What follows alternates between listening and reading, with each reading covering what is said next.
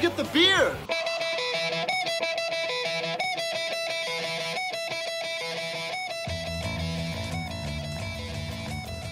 Hello, everybody. Welcome to the Local Earshot Podcast. I'm your host, Brad Biggs. I'm here with Jonathan Grissom, More Brands Media. How you doing today, bud? I'm good. I'm trying to wake up and went to the doctor yesterday, and they were shocking me with electrodes. Whoa. Yeah, so that was fun.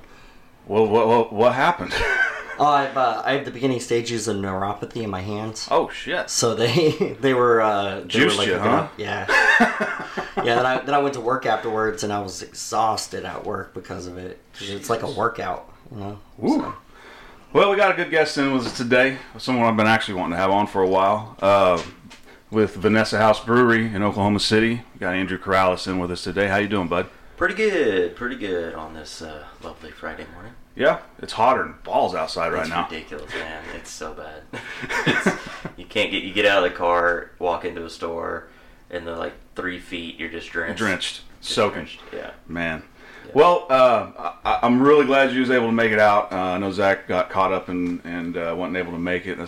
Maybe we'll catch him next time around. Mm-hmm. So thank you for being in with us. For sure. And let's just start from the beginning. Take us back. How did this whole the seed of this idea start? I mean, we're both from McLeod. We went to school and graduated together. But the seeds for the idea started more in college. Am I right? Right. Yeah. So like you mentioned, Zach. So myself, Zach, his brother Evan, Justin, we all went to McLeod. We all knew Brad back in the day, and we grew up together. Went to college. After, as you do, sometimes after high school, and we, met our fifth owner there. His name's Nick White. And he's actually transparent. He's from Denton, Texas. We graduated. In college, we kind of got the love for craft beer. Got introduced to craft beer. After college, we got into the homebrew game, which is kind of it was a way to like keep hanging out, right? So, you graduate college, you get your big boy job, and it just time and stuff gets harder to hang out. Families grow, yeah. Everybody, so you're married and having kids, other than me, because nobody's dumb enough to make that mistake. To put a ring on this one. But anyways, ladies, yeah. So it gets harder to hang out. So we kind of said, well, let's just start homebrewing on Saturdays. So we just all made it a point, and that was something like, wives would hang out, and the kids could maybe come over here and there too, and while we're all in the garage drinking and brewing beer, and we were doing that every Saturday, and it got to the point where we were brewing so much there was no way we could drink at all. So we started giving it out, and got decent reactions on it. We started learning things, got into it, and Evan specifically really took to the science of it and really took to the brewing aspect of it, which is important. Like, you need somebody that knows can actually wrap their head around brewing beer. So from there, then Zach and probably was the first one that had the idea to start looking at like what would it be like to open a brewery. So then started doing all the research, building, looking at business plans, building business plans. And getting an understanding of the local market and local, craft beer. And, at the time, so this is, we graduated college in 2007, fast forward to about, 20, let's say 12-ish. And that's when we were really starting to get into this idea of starting a brewery. And at that time, there wasn't a whole lot of local breweries. There wasn't a big craft scene in Oklahoma. Yeah, it seemed like when you guys came on the scene, it all of a sudden the stores would have rows, and there'd be an individual 6-pack from a microbrewery or whatever going all the way down the row, and I'm like, holy shit, what happened here? Yeah, and it was so. What was going on was kind of a revolution, so to speak, in the terms of how craft beer, or how beer in general is regulated. Oklahoma has been, until very recently, one of the few states that basically still had prohibition laws. Yeah. They weren't as strict as far, but they basically were prohibition laws. We were a 2-tier state, 3-2 versus, beer. It was 3-2 was actually considered a food product, not actual beer, and that's why you could buy your 3-2 in grocery and convenience, but you couldn't buy. And the 6 point is like, if you grew up in Oklahoma, was like, oh, we'll go to Texas, get the 6 point, which you learn that once you get into craft beer, it's like 6 points just regular beer in Yeah. these places. Yeah. And then, beer can be really anything, ABV wise. So there was this revolution going on of getting these laws changed, which was driven by a local kind of craft beer group that got together, started really, they got their 501c and all that type of stuff, started really kind of pushing legislature, and then got a few people in the legislature on board. Stephanie Bice is a name that was really big in terms of pushing forward the regulations, bills to change the laws. So what that really ended up being was the big first sweeping law that changed was tap rooms. Tap rooms are not legal in Oklahoma until August of, I want to say I think it's probably 2016. Very recent. Yeah, very recent. And so when we started learning all this, I'm like, man, if you're going to start a brewery, now's the time to do it, because once these laws change, it kind of reduces all these barriers to entry that were there. And if you can find a way to get in prior to, you can kind of start building your brand a little early, get that name recognition early. So that was our thought process. So we kind of leaned into it, and we started working on the business plan and how do we get in first. And we got into the industry first through contract brewing. So contract brewing is, we did everything from designing the recipe to the marketing to the logistics. We built the brand and built all the stuff and the sales and all that. But we paid other breweries we basically paid to rent their equipment and have them brew it for us. It was brewed under their license. Our first brews are actually done in Missouri by O'Fallon, and we did that for a little less than a year, maybe a year, just to get the brand out there and start marketing, start selling it. Yeah. And then we were able to then transition to the Brewers Union, which is on hiatus right now, but that's over there off of, oh Lord, what's that street? I have a moment, it's too early. Doesn't really matter. But it's there in Oklahoma City.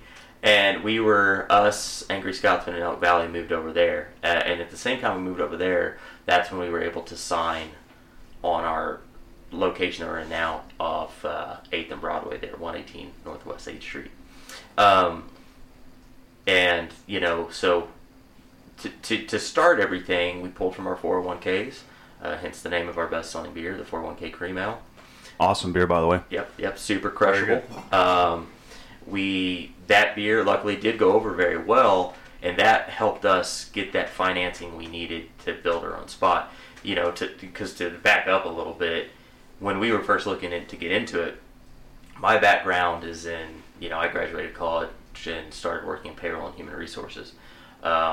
Zach was an engineer, petroleum engineer. Evan was a film kid, and Nick is an architect. So there wasn't a whole lot of investors or banks wanting to give this hodgepodge of backgrounds that had nothing to do with the alcohol industry or that just kind of service and goods industry at all. $1 million to start a brewery. Right. And under those old laws, you had to attack distribution. Meaning you had to brew up big. Your equipment needed to be big enough to do that. You really did need about $1 million to get started then. So that's how contracting made sense for us, and we were able to cobble enough together with our 401ks to kick it off. And then 401k did well enough, got the attention of a few folks that were able to help us find a space and introduce us to the right bankers, and we've got a small group of investors that are, I don't want to say friends and family, but there is some friends and family, and then kind of extended people that we trust enough, that we're happy to take on as investors. So yeah, and then so after the Brewers Union, opened our spot there in 2018, and have been riding the wave of the universe since 2018. When did y'all start branching out on? Did y'all have a group of brews already in the tank ready to go? Y'all just needed that money to come through first, or how did it? Was it just 401k Cream Ale first, and then over the last? Obviously the last few years, I picked up a sampler pack and tried a bunch of them. Broken Tile's very good. Shout out to Old Blood Noise Endeavors. We had a guitarist on that had a pedal he did on the show, and I seen this, and I'm like, hey, those are fucking pedals on the can. Yeah. And I read it, and I'm like, wow, shit, it's very good. Yeah, very good. That was a fun one. We'll probably bring that pedal. We did a pedal pop-up shop a year ago. We'll probably try to do that again. It was pretty rad. Nice. So. But no, to answer your question there originally, yeah, it's a really good question. When you're launching a craft brewery, you're figuring out that beer you launch with is it's a big question. And we kind of went back and forth. At one point, we had this idea of launching with a brown ale, which in hindsight, really glad we didn't do that. Love a good brown ale, but they sell like in a very small part of the year because those darker beers are cold weather beers. Yeah. I'll drink a dark beer all year round, but when it's 110 degrees outside, you want something crisp and easier, more refreshing, right? So moved off of that, and then the next thing is IPAs. IPAs are the best selling style and have been for the past 25, 30 years, maybe something like that. Year over year, they're the kind of the thing that has driven craft beer growth. We looked at doing that, but we moved off of that and went with the 401 because it was more refreshing, a bit more approachable by a larger demographic, and we kind of wanted to come at it from the standpoint of bringing people into craft beer. And something like Broken Tile or Big Double IPA, some of these would be a little bit harder for someone that's used to drinking Miller Lite, Coors Light, or Bud Light. Sure. For that to be their first introduction to craft beer and to us. So we wanted it to be something that was more flavorful than those domestic beers and had a bit more fun to it and more story to it. Because the other thing about the 401k, it's a cream ale, right? Most people don't know what a cream ale is, and that's largely because it's a style. It's an older style, not very old style, but an older style that was created by American brewers. One of the very few styles of beer that has American roots, and it was developed by American brewers to compete with German import pilsners and lagers and those type of things. Which pilsner is a lager, of course, right? But this is an ale, so it ferments like an ale, and you can turn it quicker, because that's kind of the big difference between lager and ale, right? Lagers are fermented cold. They take a little bit longer because they have a longer rest period and all that stuff, so your turns are lower. And for a small brewer, those turns matter a lot more, and the quicker you turn your tanks, the more revenue you can bring in, the quicker you can buy more grain, all that type of stuff, right? Right. So your cream ale ferments like an ale, so it turns quicker, but it gives you that same flavor profile or a similar profile as the lagers and pilsners and all that type of stuff. So that was it. It competed with those. Prohibition came in, killed the American brewing industry basically, and killed that style. So if anybody knows what a cream ale is, they usually think of Genesee or Little Kings, and those were kind of the ones that survived, but they are watered down, not super flavorful type of styles. And so that was the other thing we thought about cream ale. It's got a fun historical history, the style does, and it's still very drinkable. We use it the way that it was. Our goal was to produce it with the same mindset that those early brewers did. It's this is our way to compete with domestic beers. It's that same flavor profile, similar flavor profile, but locally made, a bit more flavorful, and exciting to drink. Cool. And well, to that end, that cream ale was invented to compete. How is the competition being a local brewer or a microbrewer of some kind? As far as do the Budweisers or anything even come into y'all's equation as far as trying to compete, or are you just more focused on doing your thing and keeping it on this level? Yeah, a little bit of both. So big beer has been, your Anheuser-Busch's and Miller Coors and all that stuff. Constellation brands have been starting to come after craft beer for a while. Goose Island is a big acquisition that most people might know about or have heard about. It was known for its Bourbon County. It was the super craft brewery and all stuff. Anheuser-Busch goes in and bought them 20 years ago. I don't know. My numbers are probably wrong there, but they bought them a long time ago. So the big beer does have its eye and is always looking for ways to kind of squash the little guy, of course, which is just how business is. Yeah. And they do it in a few ways. They buy those up and coming brands, those brands that got a lot of equity behind them, brand equity behind them, like a Goose Island, or some more recently would have been like a Wicked Weed. The other thing they do is they go after, they attack you on price. they'll buy shelves at liquor stores more or less. Oh, Yeah, they don't because it's not legal, but they basically do. It's like payola in the music part of things. It exists, but it doesn't. It doesn't exist. And so they do that, and then kind of like their third leg, and this is all published. I mean, I think they've got them on record for saying it.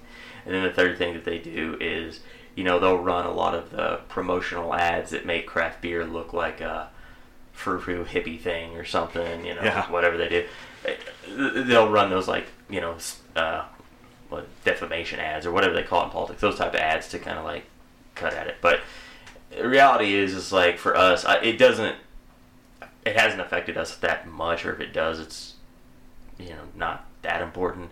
Reality is that most consumers are pretty intelligent and want to. They can see through a lot of that, and they literally will care more about that it's local than anything else. Like local's huge, and now they will disguise things and make it look kind of local, kind of crafty, and right with their branding. But so you worry, you think about it, you watch what's going on there, but the big guys, that's not as big of a problem.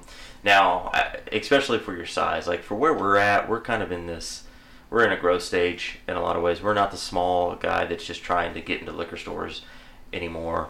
And bars and restaurants. We're still working that real hard, but we're also branching out into convenience and grocery. And those convenience and grocery, that's where that stuff is a little bit harder to play, because the pricing and the stuff is it's a little bit of a different world. So, okay, yeah, and to that end with the past year and a half or so, how... Like we were talking earlier, as a business owner, when they say you got to wear a mask, it's just one more thing. Mm-hmm. But how has that affected the last year and a half? As far as, like you said, you're in a growth period, and then all of a sudden this thing comes along and just kicks you out at your knees, Right. Yeah. No, the last year for everybody has been insane. We all know it. It was nuts. Like, so prior to the pandemic starting, our sales were probably 70% off premise, so your bars and restaurants. On average, any given month, somewhere probably 60 to 70%. Majority of our beer was sold in a bar or restaurant. Pandemic wiped that out, right? So there is no bars and restaurants to go to for a year almost. So it flipped, and all of a sudden you see this uptick in your package sales to liquor stores and some of the grocery and convenience that we were in at the time, which we've gotten more. We've expanded our convenience and grocery since then, but you see this big liquor store spike.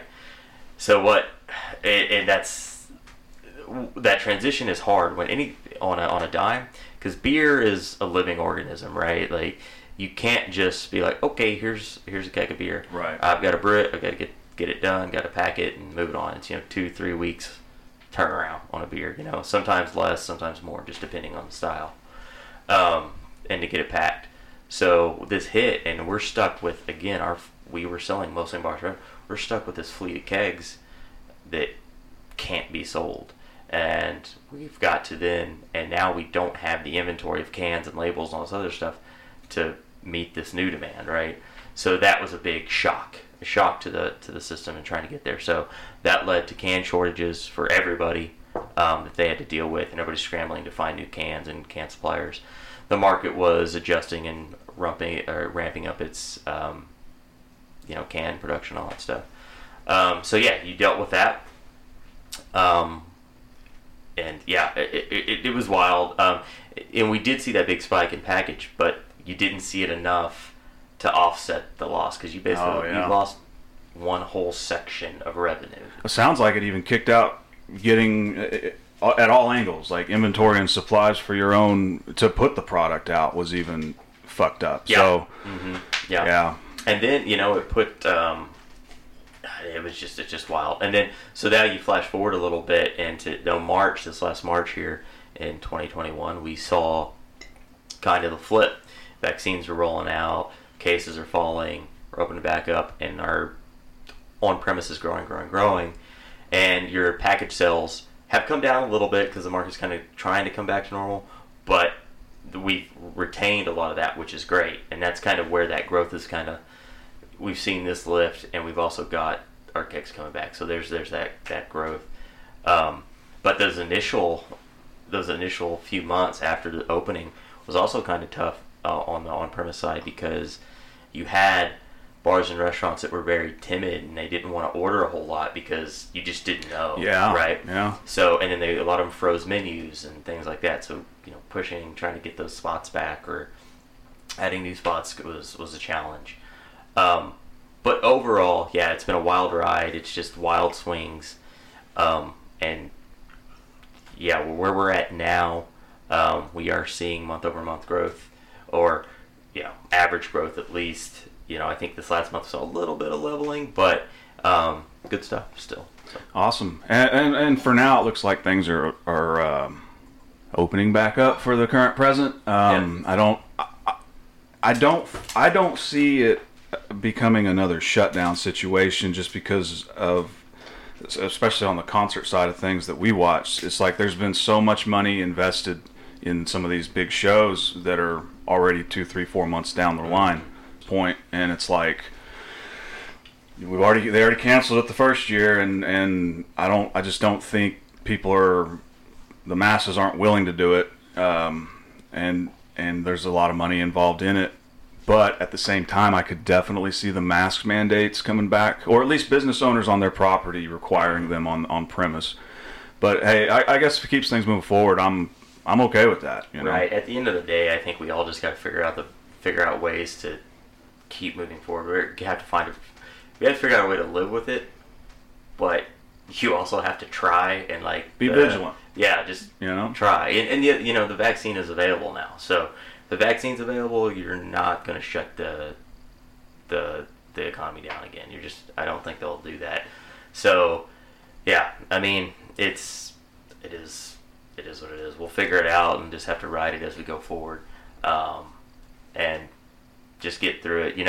What we try to just remember, and it's just to make us feel good, but when you go through things like a pandemic, and before that we had dealt with road construction for a year in front of our tap room, which really limited the amount of business we could do and make it through those type of struggles and chaos. Just kind of make you better, and at the end of the day you learn to be smarter with money. You learn to look at be more forward thinking about what's coming down the pipe and stuff. So those things at the end make you better, is what I tell myself when I'm crying at night. Yeah, if they don't crush you in the process.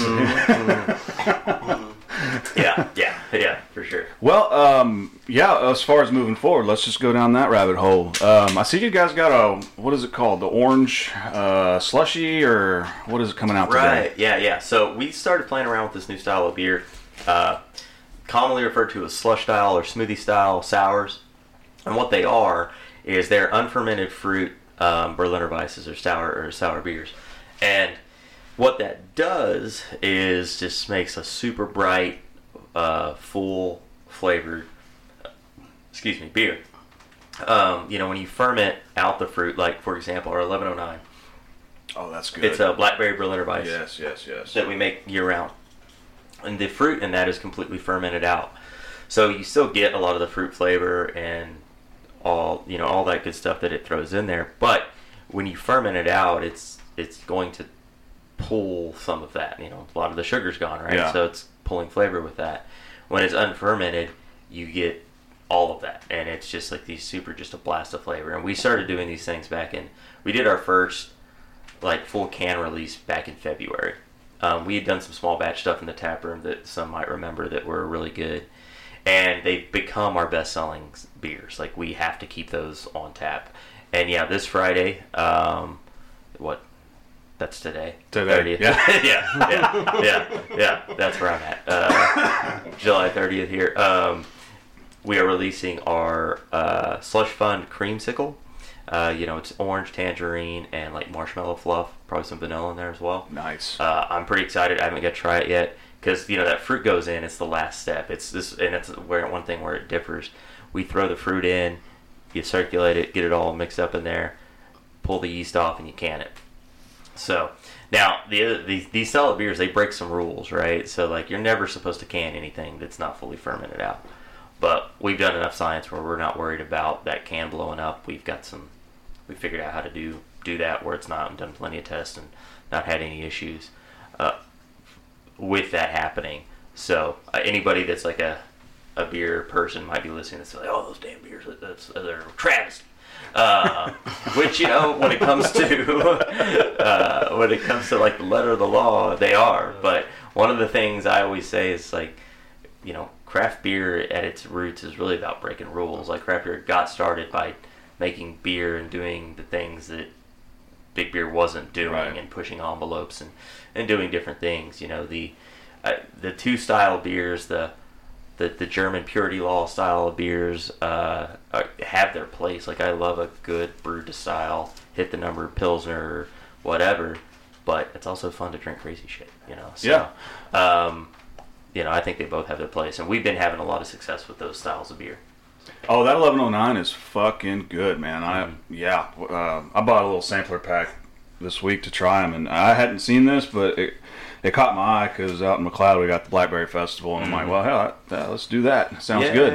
Yeah, we did the Blackberry Festival before the pandemic, and I think the Blackberry Festival went on this year, and I don't know, we just missed it. We didn't get an invite for whatever reason. I know they had it. I read the Lost Ovals report on it, and all they did was shit on the town of McLeod. I'm like, well, I mean, talk about a soft target, man. Shit. Jesus Christ, man. Fucking asshole. Right. Yeah. So, you know, that is what it is. I mean, we all went there. We know what it was, but still, it's my home. Oh, yeah, right. You know, I mean, come on. I can shit on it. I came from there. Yeah. So, you know, which kind of a fun fact and aside here, that whole McLeod-Harrah area, you know, I look at my sales reports every day, and there's a coffee shop out there called Simple Brew. Have you heard of it? Mm-mm. Anybody that's listening out there, Simple Brew, shout out. Like, it's a coffee shop, but they've got taps, and they're moving 401k at a pretty good clip. So I'll put them on the page, man. Yeah. The in states like Colorado and Oregon and other places like that, the Starbucks actually do brew nights and like wine nights now, because like they notice that they don't make as much money on coffee during the nighttime, the day. Right. So they started holding events that were just doing the wine and beer. Mm-hmm. So. No, it's a smart collaboration. We take a decent amount of beer trips, you know, whenever we can, and I think it's a while ago, but last time we were, and I can't remember, but I think we were in the Northeast, might have been a trip to Pennsylvania or something, but we went to this one brewery that was a coffee shop and brewery. Like, they brewed their own coffee, brewed their own beer, and like, we went in there early, around noon or so, and like, most people were in there like drinking coffee and working, and then there's a few people drinking beer, and we were, of course, but it's super smart. Like, you've got something to serve all day, you know. It's a great combination for sure. And the coffee shop had like snacks and stuff too, small food. So it makes a lot of sense for those two things to go together. Oh, not probably weird on the licensing, I would imagine, to be a business. Yeah, I mean, it's going to vary by state on that stuff. It's probably not. I don't know how coffee's regulated, but I'm sure that it's not too bad. I know once you start mixing food, it's a little bit different, but I would think technically we can serve coffee now, because the way our laws work, like we sell wine in the tap room, we just can't produce it. We have to buy it from a distributor, and then we can sell it, it's nice to have for, you know, the people that get drug in by their beer drinker friend or wife or sibling or whatever, you know, or husband. You know, we have all of that where, you know, it's not always, like, I think, you know, the misogynistic thinking sometimes is like, oh, dudes drink beer, wine. And, right. I see the opposite plenty of times where the wife or girlfriend will come in because she wants to drink beer, and then the husband or boyfriend's like, what kind of wine you got? You know, so. Dudes will, of any creed, color, background, will drink alcohol. They just everybody just drinks what they want. What they like. So. And man, the Orange Crush is coming out. You guys got anything like maybe down the pipe for, say, October, pending COVID, all that stuff? I mean, I know the one we were talking about, the one out in Choctaw, and I remember going to that when I was a kid, and it was just the biggest thing in town, you know, and now it's no longer there. So yeah, it's unfortunate that restaurant that put that on went out of business, and hopefully Oklahoma City gets some sort of Oktoberfest coming back. I think Fassler Hall is going to be throwing something. I don't know the scope or scale of it, but no, our plan is, so we've never brewed a true Oktoberfest or brewed an Oktoberfest, or a fest type beer. I say that until last year, we just let it run. Oh, okay. Last year we brewed a beer called Awkward Encounters of the Festival kind. We named that because when you would go to the Oktoberfest, we'd always run into an aunt or a coworker that you don't see in that state. And it was like, it would always be a little awkward. So it was a fun name. But it's a Schwarz beer, so it's not Oktoberfest, but it's a German dark lager. And it was super popular, one of the best-selling beers we've done out of the tap room, and it was tap room exclusive. So we plan on brewing a larger batch of that and releasing it probably in September, getting it out to as many stores as possible, and that be our Oktoberfest, fall beer. Right. So. Are you guys got any events maybe? Or I know you guys run things out of the brew house in the evenings. I've seen your poster, and we'll put all that stuff up too. But any plans for anything like that geared towards Oktoberfest? I mean, yeah. So actually, as part of that, we plan on, back to the slush thing, we're going to release Awkward Encounters and then probably 3 slush beers and call it like Slushtoberfest. Oh, nice. I think all the slushes are going to be like cheesecake inspired. So little teas, maybe a blackberry cheesecake type inspired slush fund and a few others. So we're going to put together a big release day for all that. In terms of what the event looks like, we'll kind of see. Prior to the pandemic, we would pack it out with bands and programming throughout the day anytime we did a bigger, larger release or anniversary parties, which we're really hoping we can do our anniversary/Halloween party in October this year. We're planning on doing it, so we've got another slush fund there. I got the name. It's going to be called Spooky Juice, but after that, I don't know what it's actually going to be in it, but the name's really good. So, but we'll be doing that in October as well, and hopefully just roll right into Thanksgiving. We're going to have a lot of slush-themed events. Last time we did slush givings. We had a bunch of cobbler-inspired slushes that were super popular.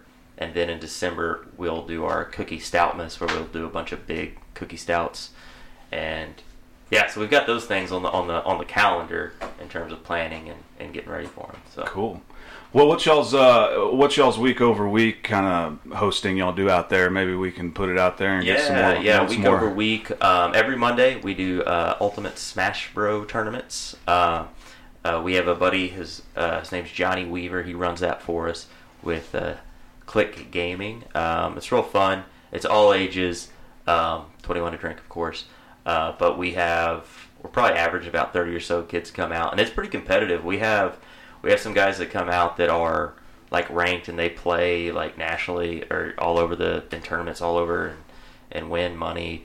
Our boy Cannon Red comes out, and he's always in the top 5 in Oklahoma and just beats the pants off of most of us. And so that's real fun on Mondays. Tuesdays we're getting some trivia started. We've done it twice so far, and we might make some tweaks to it. There might be some fun news on that. I'll kind of just tease a little bit. I'm not exactly sure if it's going to work out, but we might have it might be continually sports themed on Tuesday with kind of a fun aspect to it, but we'll see. And Wednesday nights, we've been doing karaoke, a little karaoke on Wednesday nights. Thursday's one of our funnest days. We do Songo, bingo with music. Nice. Last Thursday of every month, which was last night, is always our emo night. So a lot of, My Chemical Romance and Fall Out Boy, all those listenings from the early aughts. Yeah. All that sad boy stuff. It's good fun. And yeah, Fridays and Saturdays are just kind of their thing, and that's when we have their beer releases. So very cool. And tonight's the Orange Crush, then, huh? Yeah, the Creamsicle. Creamsicle. I'm sorry. Yeah. Orange Crush is a better name. Probably should have went with that. So awesome, man. Well, what's y'all's location and like I said, we'll put all the other stuff up on Instagram, Facebook, all that tagging and all that jazz. So absolutely. We're at 118 Northwest 8th Street there in Automobile Alley. It's between 8th and Robinson. You have the Hideaway right there on the corner of Broadway and 8th, and then you got the law school on Robinson 8th. So we're kind of like right between there. Awesome. Andrew Carrales with Vanessa House Brewing. Thank you for being in with us today, bud. Absolutely. Great talking with you. Jonathan, take us out, bud. All right. The Local Earshot podcast runs on the Value for Value system. That is time, talent, and treasure. We value everybody's time for listening. As for talent, if you're inside the music industry or if you're inside any of the industry that involves entertainment in Oklahoma, we'd like to hear from you and hear your story, have you come on the show. And then as for treasure, we take donations, we take crypto, and we also take Cash App, Venmo, and that's at localearshot.com/donate. Yeah. We're shopping around for long-term ad sponsorship, partnerships, but it's got to be the right relationship. Yeah. We are in the market for it, but better be bringing heat. That's all I'm saying. Right. All right, guys. All right. We love y'all. We'll see y'all down the line. Thank you.